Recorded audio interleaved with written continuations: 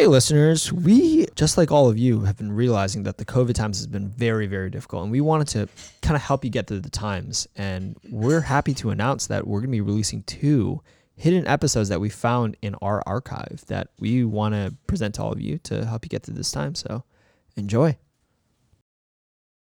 Maybe we could also make dog wine. If we had yam wine on the one hand. Ooh, dog wine.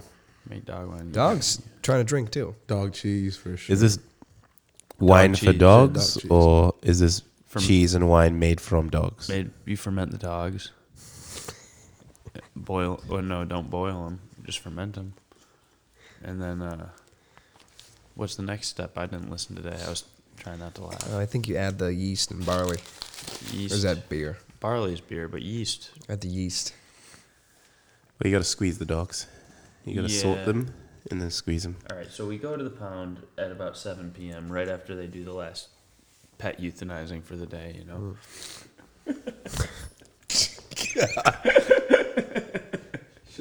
Should I get this in post?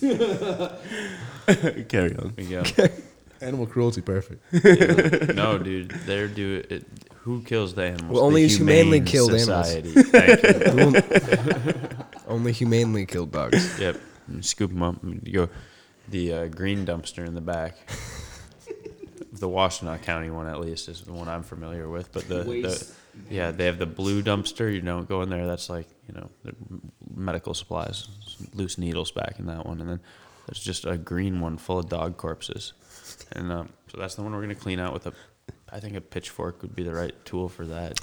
Especially if it's a lot of like Chihuahua-sized, Basset Hound-sized dogs, dude. You can just kind of lop them out. No. We were talking about yams for 3 minutes, and we just get problematic. It's not okay. I suppose you could actually throw some liquor into the waste bin. So imagine I've got a marinate the dogs. 50-gallon drum full of Chihuahuas, Yeah. corpses, and you just It's fill going to be a it. very charming round wine. You fill it with water. Yeah, You can taste it already. it would be kind of a sharp, biting. You have to chew through it. Keep going, Siege. So you got your 50-gallon drums full Oh, of cheers, Chihuahua baby. corpses, and it's fermenting. And as it ferments, what you're gonna want to do is take that. I'm a little more familiar with dog brandy, not dog wine. So maybe we would do yam wine, dog brandy. The dog brandy, then we take that fermented dog juice, put a spigot, a nozzle on the bottom of that drum, and drain it. And then you throw it away. You throw the rest of the drum away. With corpses in it, you don't want to see those things after they've been fermenting a few weeks. Can't look them in the eyes. You seen kimchi? That's actually what kimchi is. So they just run that through the blender, serve it at Japanese restaurants or Korean, I believe, actually. Yeah. Could be out.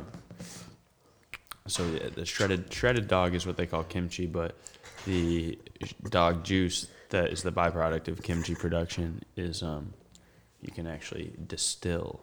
And if you triple distill it, it makes a nice, fine, full-bodied dessert brandy. Yeah, it's a digestif, actually. If you have a bigger, heavier dog, how does that affect the notes of the soil? So the dog brandy that comes, we're talking Nice cat. like Mastiffs, Newfoundlands. What size? We're talking talking the Mastiff. large dogs. Yeah, we're talking And- one that like fucked a wolf. So one thing about the large dogs is they have the shorter lifespans, right? So typically, first off, you're gonna have to make larger batches because you can only fit about one bull mastiff in a 50-gallon drum. Sometimes 2 if you pack them tightly. We'll have to discover new ways to fit them in there. Yeah. Experimentation. So everything changes with the scale a little bit. Surface area to volume is just harder to manage, and but I do think that with the larger dogs, the shorter lifespans, you get a greener dog brandy. You get a more verdant, just a younger flavor there, a little, and you don't have to age it as much. It's something you want green. It's Jameson to Bushmills, It's just a fresher taste.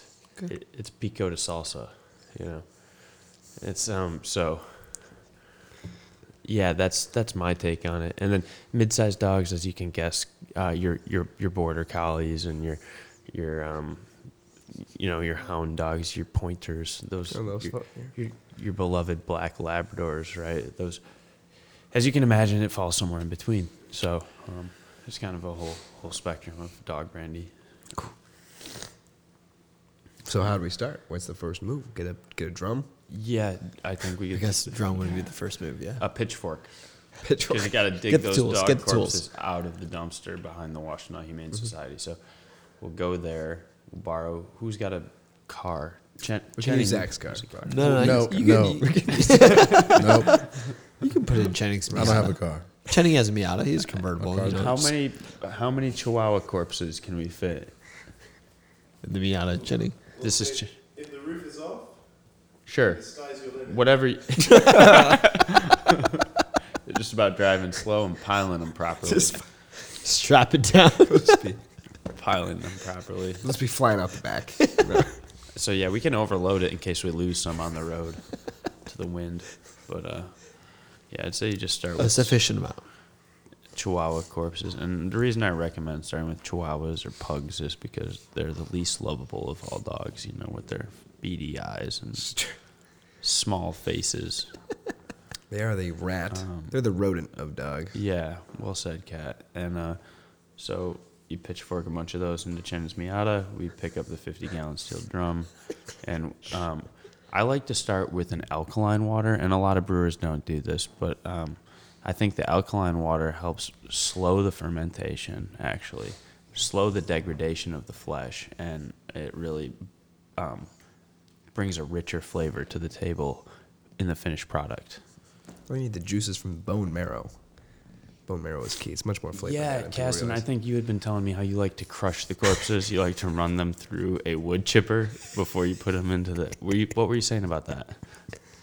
Yeah, cat. I'm saying it's the only way. I'm saying there's no other option. Sick. Twisted.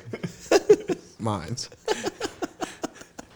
Well, if you want that bone marrow... And, I mean, let's be honest, bone broth is all the rage these days in the fitness community. There's just so many... it's nutrient dense. We're talking bone brandy.